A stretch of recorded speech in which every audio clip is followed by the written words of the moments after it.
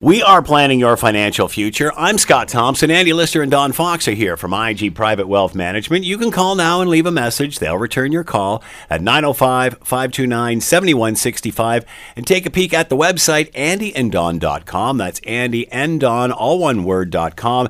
There you can listen to old archive shows and ask a question via the listener inquiry button. Good morning, gentlemen. Hello, good to see you. Scott. Yeah. Going to start with joint ownership. We are. And last week we spent a good section talking about the do's and don'ts around beneficiary designations. Right. And, the purpose and the rationale for beneficiary designations most often is to simplify things from an estate perspective, to maybe save probate tax is a big motivation on direct beneficiaries, and simplifying things from a legal perspective too, when at death, to make sure that it's simple, it's quick, and it gets money into a beneficiary's hands quickly. Right. And but in general, there are more situations where it doesn't make sense to designate a beneficiary on your registered accounts, your RSPs, RIFs, etc., versus designating one. So there are unique situations, or I guess special situations, where it does make sense. And the one I'll just mention, which is that if you simply have one individual that you're leaving your money to, so you have one adult child, or you have one charity where everything's going to, whatever that may be, then you can think about beneficiary designation. Otherwise, be very careful and cautious about the beneficiary designation. In the same sort of genre, people will think about joint ownership as a strategy to simplify their estate or to particularly minimize estate tax. And this often occurs between a parent, an aging parent, for example, and an adult child.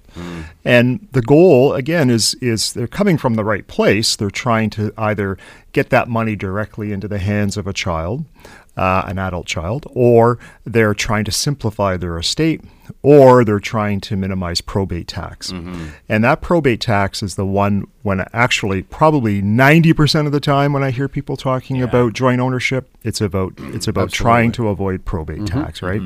And so the irony is that you can end up adding a joint owner, but not minimizing probate tax at all. Oh, really? And we're sort of going to step through why that happens and how the Supreme Court has actually stepped in this process. Because, in speaking with lawyers today and estate lawyers that specialize in this area, they say, I make a lot more money dealing with problems after the fact than in advance of making a will. You don't make a lot of money creating a will for somebody in general, but at the end of the day, all the problems that happen, and these problems always never come up or never raise their head while you're alive. It's only after death when the problems start. And I've got stories, I'm sure Don has stories, of families that are call it torn apart, not speaking to each other, just fighting over things that resulted from joint ownership. Which is funny, because you think if you have and you've taken the time to get a financial planner, the chances are you've worked a lot of that out, but not always. Yeah, and I'm hoping that if you are working with a planner, then you would have gone through some of the steps and sort of the tick boxes to understand, is joint ownership really what you're trying to achieve? And you may have also been encouraged to better document that process and what you're trying to do. It's also kind of a test to see if you actually have a financial planner, to be honest. Yeah, good point. Quite often you have an investment planner and AKA financial planner, but they're not really going through the estate considerations, the tax considerations. They're simply going over investments. Yeah, you might have. So let's say you walked into a financial institution, or you talked to your investment advisor and you're saying, I was reading somewhere that I should be looking at joint ownership to minimize probate tax. And sometimes the response might be, oh, yeah, well, we can do that. Yeah. Right. There's no... As opposed to whether you need to do that. Exactly. Oh, yeah, we can do that for you. We can do that for you. We can help you out with that. And it's like getting floor mats for your car. That's right. Whether you need it or not, you're getting them. And, and I think that that this is a very, very tricky area. Now, a lot of you listening may already have done this, where you've created joint accounts with the intention of doing exactly what I'm saying, trying to minimize probate tax, simplify your estate, get it into an adult child's hands at death, and so we want to step you through to understand what you've actually done, and maybe have you actually created a joint account, or maybe you haven't created a joint account in the process. And this is above and beyond generally going joint with your spouse. Right. Correct. Okay. Yeah, this is about an adult child. So, okay. Right. So we're thinking about a parent oftentimes, and parents are both parents, where they'll add their adult child as joint owner, not a spouse. Right. Okay. So the first thing to consider is there's basically, in common law in all Canadian provinces except Quebec, there's two forms of joint ownership. The first one is joint tenancy, and the second one is tenants in common. Do you know what the difference is? No. Okay. So You said that awfully quick, Scott. Well, why waste time? I don't want to think about it. We know joint tenants, and sometimes you've seen the initials JTWROS, joint tenancy with right of survivorship. And the concept, or joint tenancy, referred to as joint tenancy with right of survivorship, each owner has an equal and identical interest to each other. So there could be 3 owners, there could be just 2 owners, it could be 10 owners. Everybody has the exact same ownership percentage, right, and they share equally. One dies, their share of the account reverts to the other joint owners, right, or owner. Goes back into the pie. Goes back into the pie. So in that case, if you had added an adult child as a joint tenancy with right of survivorship, and you die, then it would go to them. You go to the adult child. So in essence, you've achieved the goal of trying to avoid probate, getting it to them, etc. But is it really going to happen? And that I'll follow that up in a second. The second type of joint ownership is called tenancy in common. And this is where each interest of the owner doesn't need to be identical. So somebody might own 60% of the investment or the asset, and somebody else owns 40. So it could be 50-50 still. Right. But basically, at death, their interest when you die is transferred to the estate and then distributed based on what somebody's will says. So in this case, you haven't achieved anything in terms of avoiding probate tax or simplifying the legal issues around your estate, but you certainly are. The money is going to be distributed based on your wishes, and but you're not saving anything there. And this is often important in a second marriage. You might think about joint tenancy because you each might have a percentage of a home or an asset or an investment, and you want your share to go to children of a previous marriage, etc. So that part is fairly straightforward: joint tenants or tenancy in common. The next area is what we call legal ownership versus beneficial ownership. And in common law, we distinguish between legal ownership and beneficial ownership, is that an individual is the legal owner but holds the property for the benefit of another person. This is often considered to be acting as sort of as a trustee and holding the property in trust for the person who's the beneficial ownership or the beneficiary. The legal owner can give instructions about the property, but they cannot personally benefit from the property. Right. Okay? And then the next area, which is what we call a presumption of resulting trust. Now, this sounds complicated, but it's basically came out of a Supreme Court decision in 2007, where the court was trying to understand, was a parent trying to add an adult joint owner, for the purpose of estate planning or for the purpose of gifting them a share of their asset. Right. And so this presumption of resulting trust basically came down to the point that in the absence of any other documentation, if an account is set up between you and an adult child with joint ownership, the courts will assume that you were trying to create something called a resulting trust. And what a resulting trust means is that at your death, that joint owner has no it's not their asset. It basically reverts back to your estate, ends up going through your will. you pay probate tax, you pay all the legal costs, and your asset is going to be distributed to your beneficiaries based on your will. So in this example, the 2007 case, you basically created a joint account with an adult child, but the court said, well, you know what? That's not going to hold in terms of getting that money to them and avoiding probate. Basically, that money ends up back in your will and distributed based on your will. Do you know how long that took, Andy? 2007? Yeah, from the time they actually made the judgment? Gosh, well, I don't know. Yeah, because, it's one thing. You settle the estate, you have this joint ownership, everybody's got their money. And then they realize, whoops, you know what, that we have to still go through probate. It didn't actually go to the joint owners really easily as we thought it would. And then there may be a big tax bill, and that would be a probate tax bill. Right. And so where's this money going to come from? And who ends up paying normally is the executor of the will. They are liable for this error because it's very hard to get it from the beneficiaries. They've spent it already? Quite often it's no longer with them anymore. Yeah. And so the one actually who's probably at the most risk is the executor that allowed this in the first place. And so this is when a resulting trust is created. So again, a parent has decided to add an adult child as joint owner, but the courts decided it was a resulting trust, then that means there was no change in the beneficial ownership when the parent adds the child, so no capital gains or losses are going to be triggered. During the parent's lifetime, the parent is reporting all the income and capital gains, so if there's interest, dividends, capital, they're reporting it all on their tax return. And during their lifetime, the child has no access or no rights to any part of the asset, so including their creditors. So if the child went bankrupt or something, it's still not their money, and so it would be protected from any kind of bankruptcy litigation. Now, if the parent dies first, then the parent is going to realize all the capital gains on the death.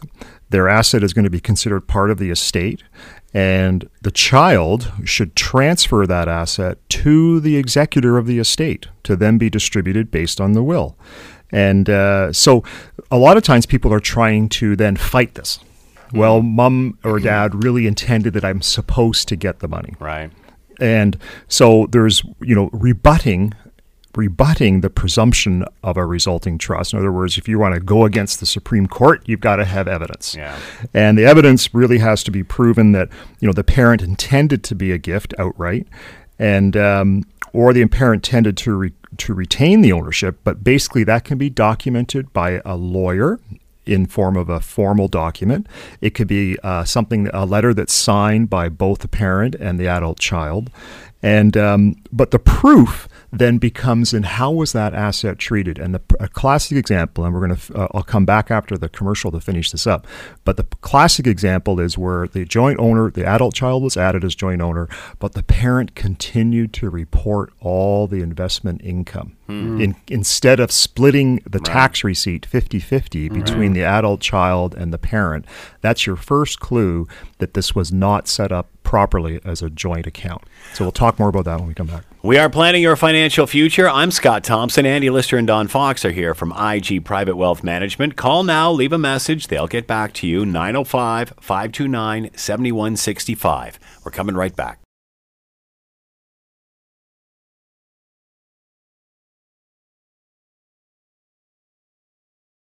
We are planning your financial future. I'm Scott Thompson. Andy Lister and Don Fox are here from IG Private Wealth Management. Call now, leave a message. They'll return your call at 905-529-7165 and check out the website at andyanddon.com.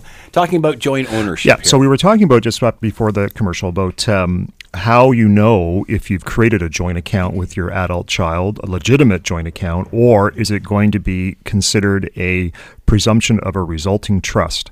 And so this makes a big difference in terms of the probate tax and how this asset will be treated. The first clue that we had is you've added an adult child onto a joint account, but you as the parent continued to report all the interest, dividends, and capital gains on each T3s or T5s on your tax return. The second clue is that if it was an investment account and there was a capital gain on that account, then when you add a joint owner, you're deemed to have sold half of that account and gifted it to the joint owner.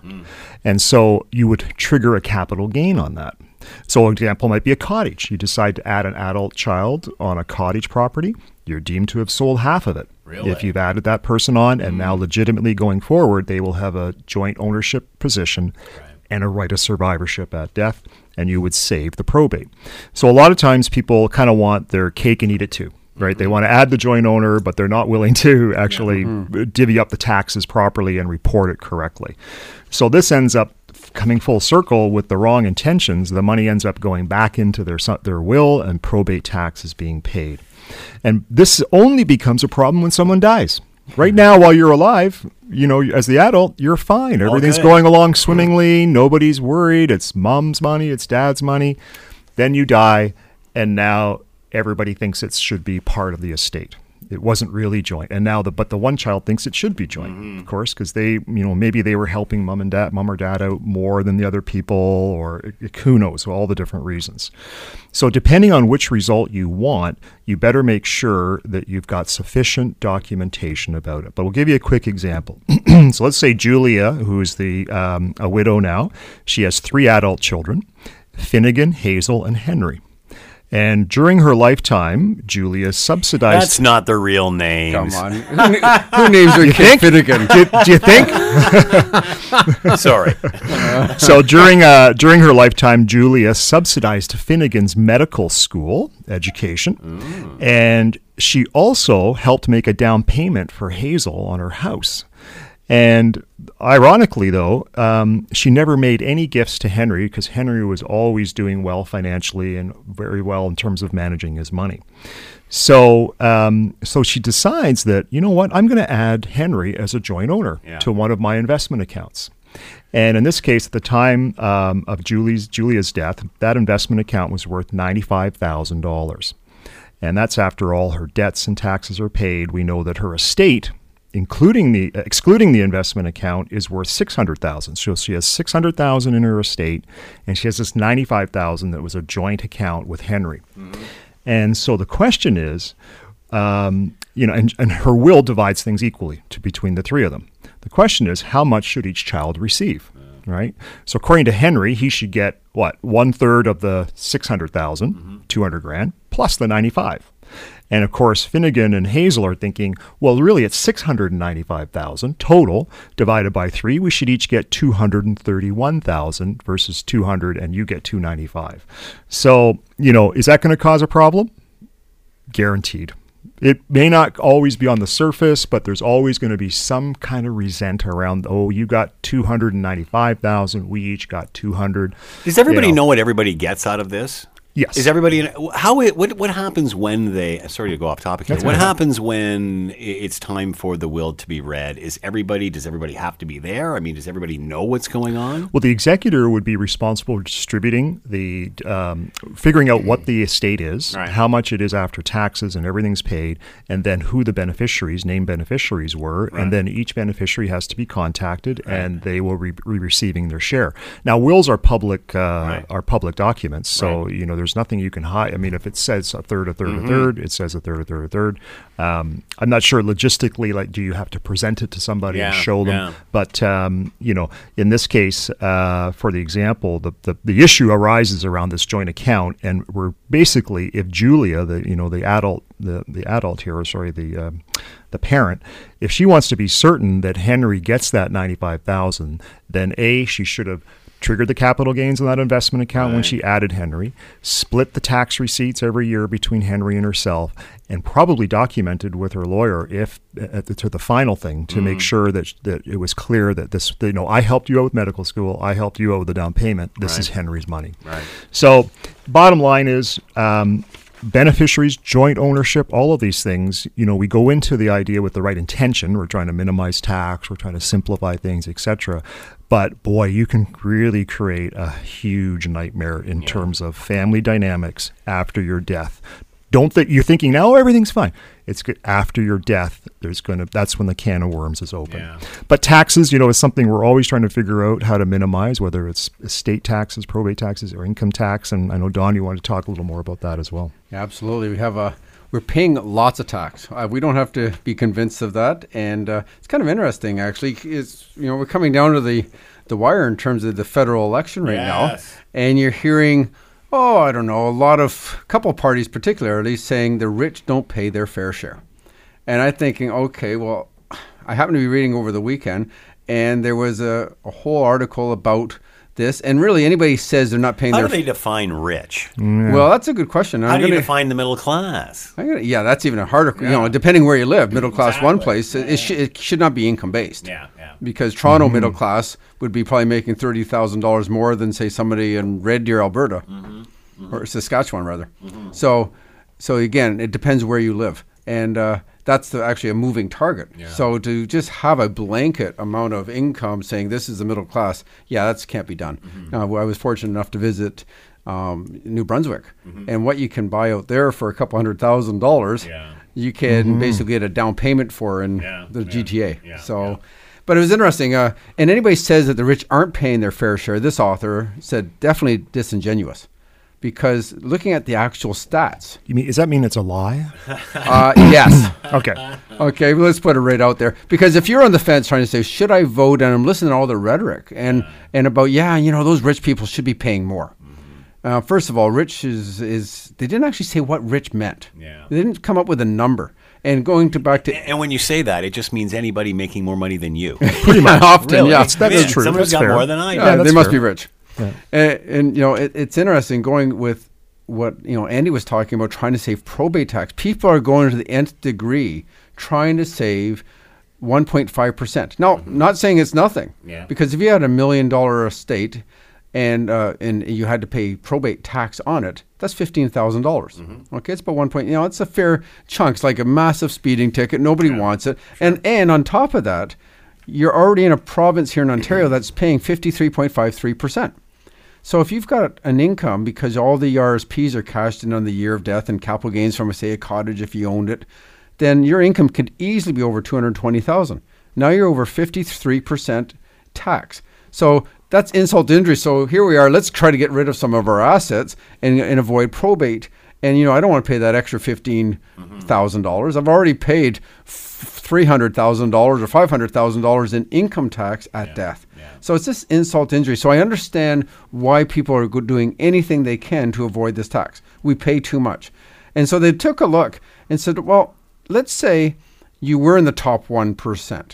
And the article didn't actually say how much tax, what that income would be. Right. But it worked out that you would pay 14.7% of all taxes collected in Canada. So that top 1%. Top 1%. Now that includes property taxes, payroll tax, sales tax, income tax. So that 1% pays 14%. Almost 15%. Almost 15% of all taxes collected in Canada. Okay, so I suggest that's a fair bit. On top of that, if they actually just looked at income tax, which is actually what I was looking at originally, so I continue reading. Oh, okay, that's even worse. Income tax alone worked out to 18%. So the top 1% were paying 18% of all income tax collected in Canada. Again, that's a lot of money put on the 1% already. Yeah. So, and then what it did is the other ones are more consumption taxes. So if you're paying property taxes, that means you own a house. Yeah. Well, it doesn't really matter if you're middle class or whatever. It has nothing to do with your income. You're paying that tax. The value, yeah. Or if you're buying a new car, you're paying provincial taxes on that, HST tax. Yeah. So all these different taxes add up. Those are a lot of consumption taxes. That's why 1% worked out 15% of all taxes rather than 18% of simply income tax. Okay. But then they said, well, that's all good, but how much is the poor paying?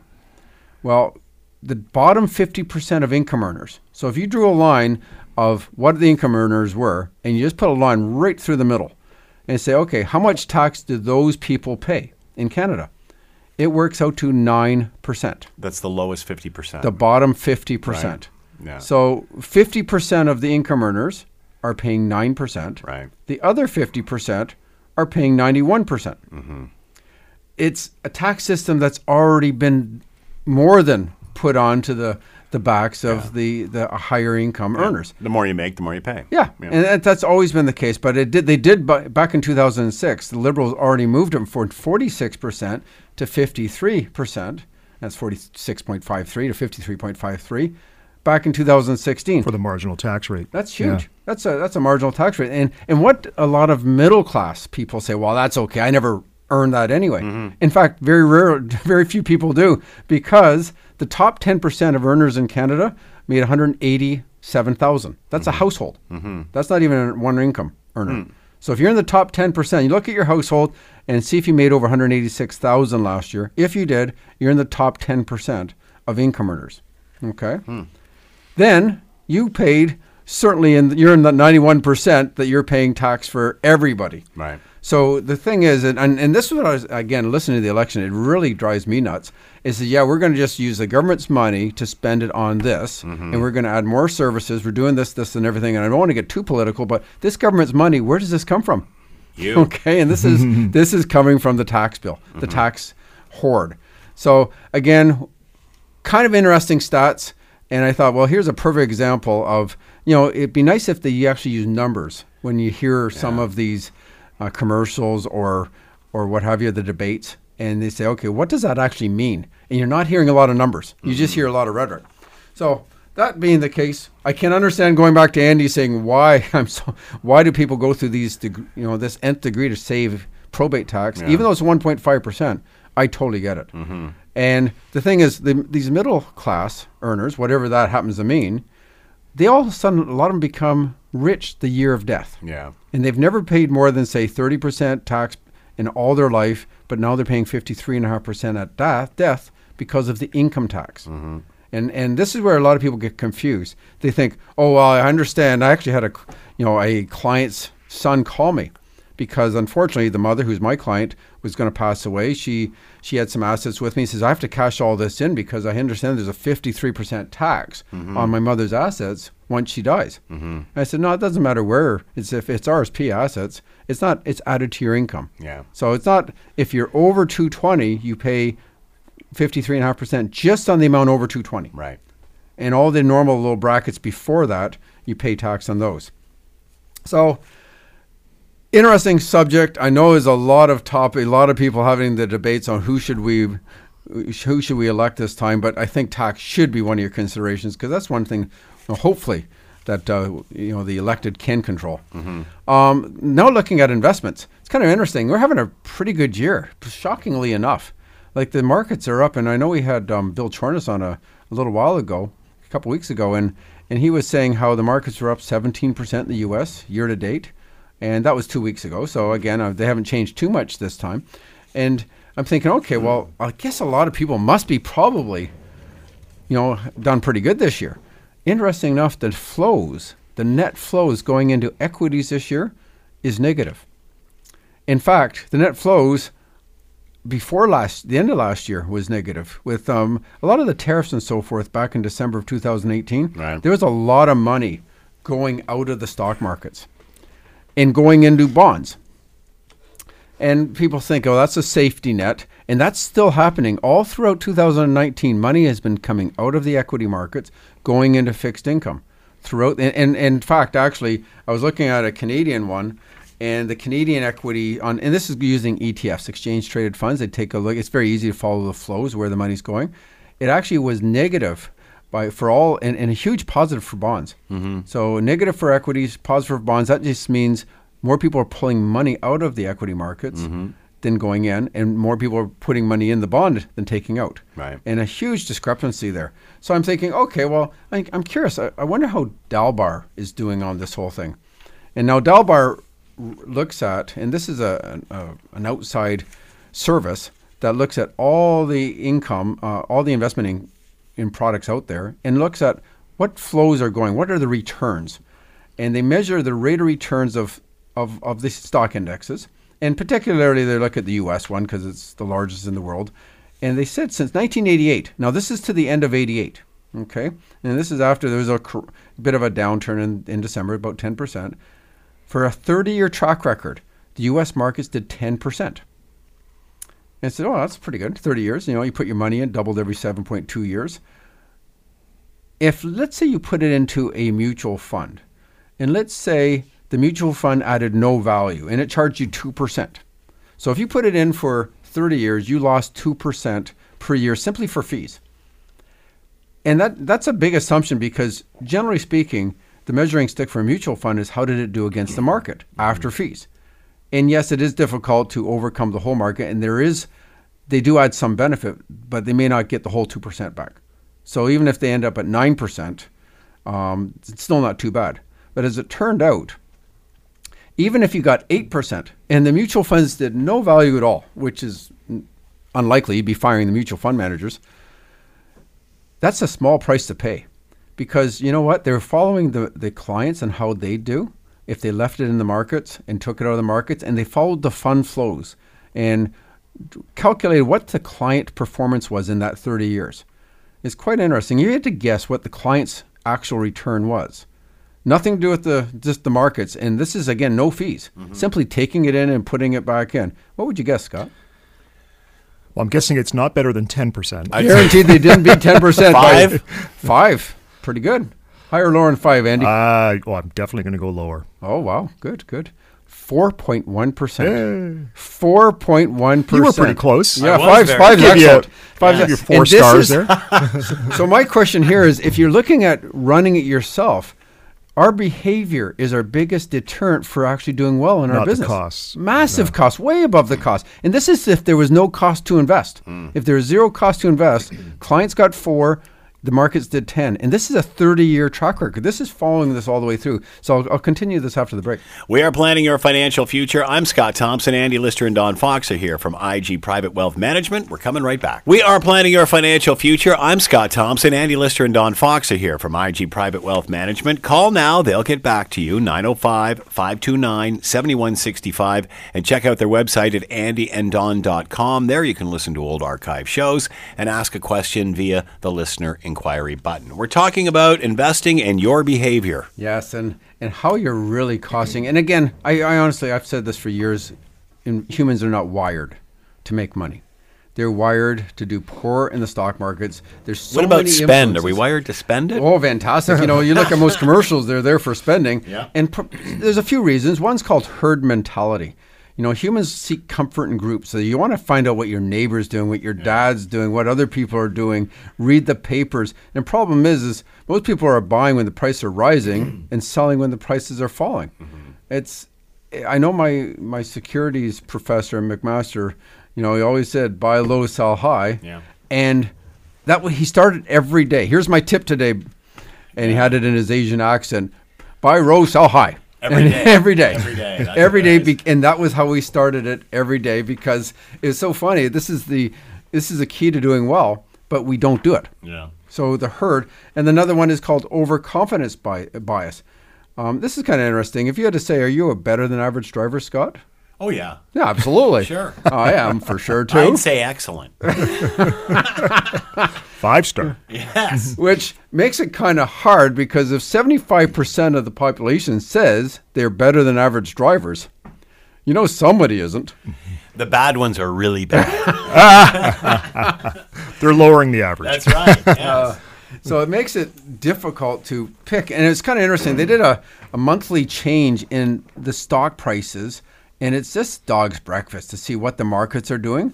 But if you look at the long haul, it is actually really smooth. Like the 20-year record, if you took 20-year chunks of the stock market, and you have to take my word for it, it's, nothing too wild. Sure. In fact, it's always been positive. If you held the markets for 20 years, it's never had a negative 20-year period. And now, again, most people's retirement is a third of their life, and it's generally well north of 20 years.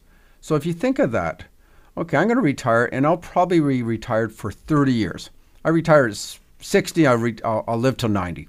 Not a far stretch, actually, these days. It looked like the worst case scenario, and again, this goes back quite a lot of years here, so I can't even imagine. It goes, I think, 1926, there we go. I think it's like 4% was the worst 20-year period, and it got as high as about 17%. And it's done that a few times for a 20-year. But the nice thing is there was never a negative ever. And so if you look at things in those... What was the lowest? Sorry, what was the lowest? About 4%. 4%. And again, I'm looking at a line chart, so it doesn't actually look at it identically. Which isn't bad. But the line in the Still beating sand... inflation. Oh, yeah, beating inflation. And the line in the sand, if you said the average 20-year was around 9%. So 9% average rate of return, all these things from 1926 all the way till now, so we're talking about 100 years of data, is positive. Then why does everyone want to sell? Yeah. Oh, I don't know what Trump's going to tweet tomorrow. I better sell and put it in bonds. It's never proven to be a good thing. You're losing 6% of your return by doing that. And guys are worse than girls. There's gender bias on this. Guys like to be called the testosterone effect. They like to be more in charge, which means they just lose more money. Yeah. Okay. Don't touch things. Just leave them alone. Yeah, absolutely. That's right. And there is an action bias. And I know, Andy, you've talked about this. It might be a couple of years ago. But humans are wired for action. Yeah. They love to, they can't sit still. So if you're saying, okay, what should I do with my money? Leave it. That's not an option. I got to do something. Am I going to sell or am I going to buy? Put it on the sidelines. That's a Maybe hard just one. count it. Yeah. Check your balance. Probably better to read the comics than it is to read the what stock should I purchase today or sell. And because these are all the impact of different media outlets are affecting people's decisions. And people are actually getting, it's funny enough, we talk about this for, I don't know, 15 years now, and we've always talked about long-term investing. And people are actually getting shorter. Yeah. And ETFs are one of the worst ones for holding your money. And yet a lot of these different commercials, they're ETF commercials. They're saving, and as Andy was talking about, the little tax, the big tax. Well, the little tax would be, what is the fee for investment? The real one is, what was the result? Yeah. Okay? If you're going to save a little bit of money, but you're going to get a terrible result, it's not worth it. Yeah. So humans are action biased. So they did a study of thousands of penalty kicks from professional soccer matches. Okay? And they also said 80% of shots went in. Right. Pretty good. You need nothing better than a penalty kick to win the game. And it was interesting. If you looked, the ball went down the middle 29% of the time. So if the ball's going right down the middle, practically a third of the time, what does the goalie do? Well, frequencies of kicks. It goes to the left 32% of the time. It goes to the right 39% of the time. And it goes down the middle 29% of the time. And this is after thousands of kicks. So we're not far off. 1/3's going right, 1/3 down the middle, and 1/3 going to the left. It's almost identical right across the board. The goalie. Are you the goalie that's going to sit in the middle and not move? And you got 60,000 fans watching you, and you're supposed to make this big save, and you're going to stand in the middle? Not a chance. Staying in the middle, only 6% of the time did the goalie not move. 6%, even though 29% of the shots went right down the middle. 49% jump left, 45% jump left or right. Basically a flip of a coin, but rarely stood in the middle. And this is the same kind of managing your money. What should we do? What should we move our money to? And so when it comes to having a proper financial plan, investment planning is part of it, but listen to your financial advisor and stick to the plan. We are planning your financial future. I'm Scott Thompson. Andy Lister and Don Fox are here from IG Private Wealth Management. Call now, leave a message. They'll get back to you. 905-529-7165 and check out the website at andyanddon.com. We're coming right back. We are planning your financial future. I'm Scott Thompson. Andy Lister and Don Fox are here from IG Private Wealth Management. Call now, leave a message. They'll get back to you at 905-529-7165 and check out the website at andyanddon.com. Still talking about your behavior in investing. Yes, and a lot of us, and this is not really our fault, it's just the availability bias, it's called. It's the media of what information is available. So right now, if you were to say a stock, you may have heard a lot about, say, Facebook or Apple. You know, those are big highlight kind, or marijuana stocks. Kind of interesting news stories, and you'll think, okay, they're up and down, but you honestly don't know anything about, say, I don't know, 3M or kind of more of a boring stock, a Royal Bank lately or something like that. Well, the same goes with investments, and if you look at it, what kills people more per year, lightning strikes or shark attacks? And you have to think about that. Says, well, what would you think, Scott, just off the top of your head? I think we arrived at lightning strikes. Yes, and lightning strikes is the answer. But a lot of people, you'd be forgiven if you got the wrong one. You thought it was shark attacks, because there's been 170 news articles on sharks. Lots of reporting. Lots of reporting. Oh, look at Shark Week. Yeah, and Shark Week. There you go. Only 11 articles on lightning. 170. There is no lightning week. There's no lightning week. And yet the deaths, 26 deaths based on shark attacks, but there was 974 deaths based on lightning. More people golfing than swimming. But it doesn't make the news. And this is why it's difficult to start managing your portfolio based on media news, because sometimes you get it's the sexier news that makes it, not necessarily what's helping you financially. And one of the things that I've often heard from clients in a conversation, even over like Thanksgiving weekend, in talking with family, people, well, isn't the market's really volatile right now, isn't it? And I hear that throughout any period of, if you hear a lot in the news media, whether it's China trade recently or any of these issues. But volatility is always equal to your rate of return or your performance. Whenever they think risk or just even your rate of return. So they think there's a lot of volatility out there, I must be doing poorly. Right? Yes, my rate of return must be terrible. Most people thought the last quarter was negative. Yeah, because they keep hearing about volatility. And they think that volatility automatically means that you're getting a bad return. And it couldn't be further from the truth. Volatility happens all the time, but return is something that has to be measured over an extended period. Obviously, you can have performance short-term and long-term, but over the long term, and as Don was saying earlier, it's still been a great year with the market up 17%. So even though all that volatility has been happening throughout this time period, we're still doing very well from a performance standpoint. So number one thing takeaway, volatility does not equal poor performance. Okay. But anyway, just switching gears a little bit, one of the things that Don and I are required to do by our regulators, and this is because both of us are CFP, Certified Financial Planners, and as part of our industry regulations, we are required to provide to clients something we call a letter of understanding. And a letter of understanding, and it can be different depending on which company you're with, but from a CFP perspective, it basically covers key areas to explain to a client or a potential new client how you're going to be engaged with them, what they can expect from us as your financial planner, and also what we expect from them in terms of the engagement process as well. So this is called a letter of understanding. It's a requirement by the CFP, if you are a CFP, to provide this to every client.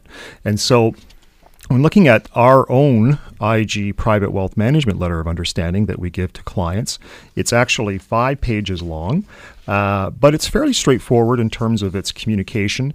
And each section that we look at and go over with a client requires the client to initial that we've read it or we've reviewed it and that they agree.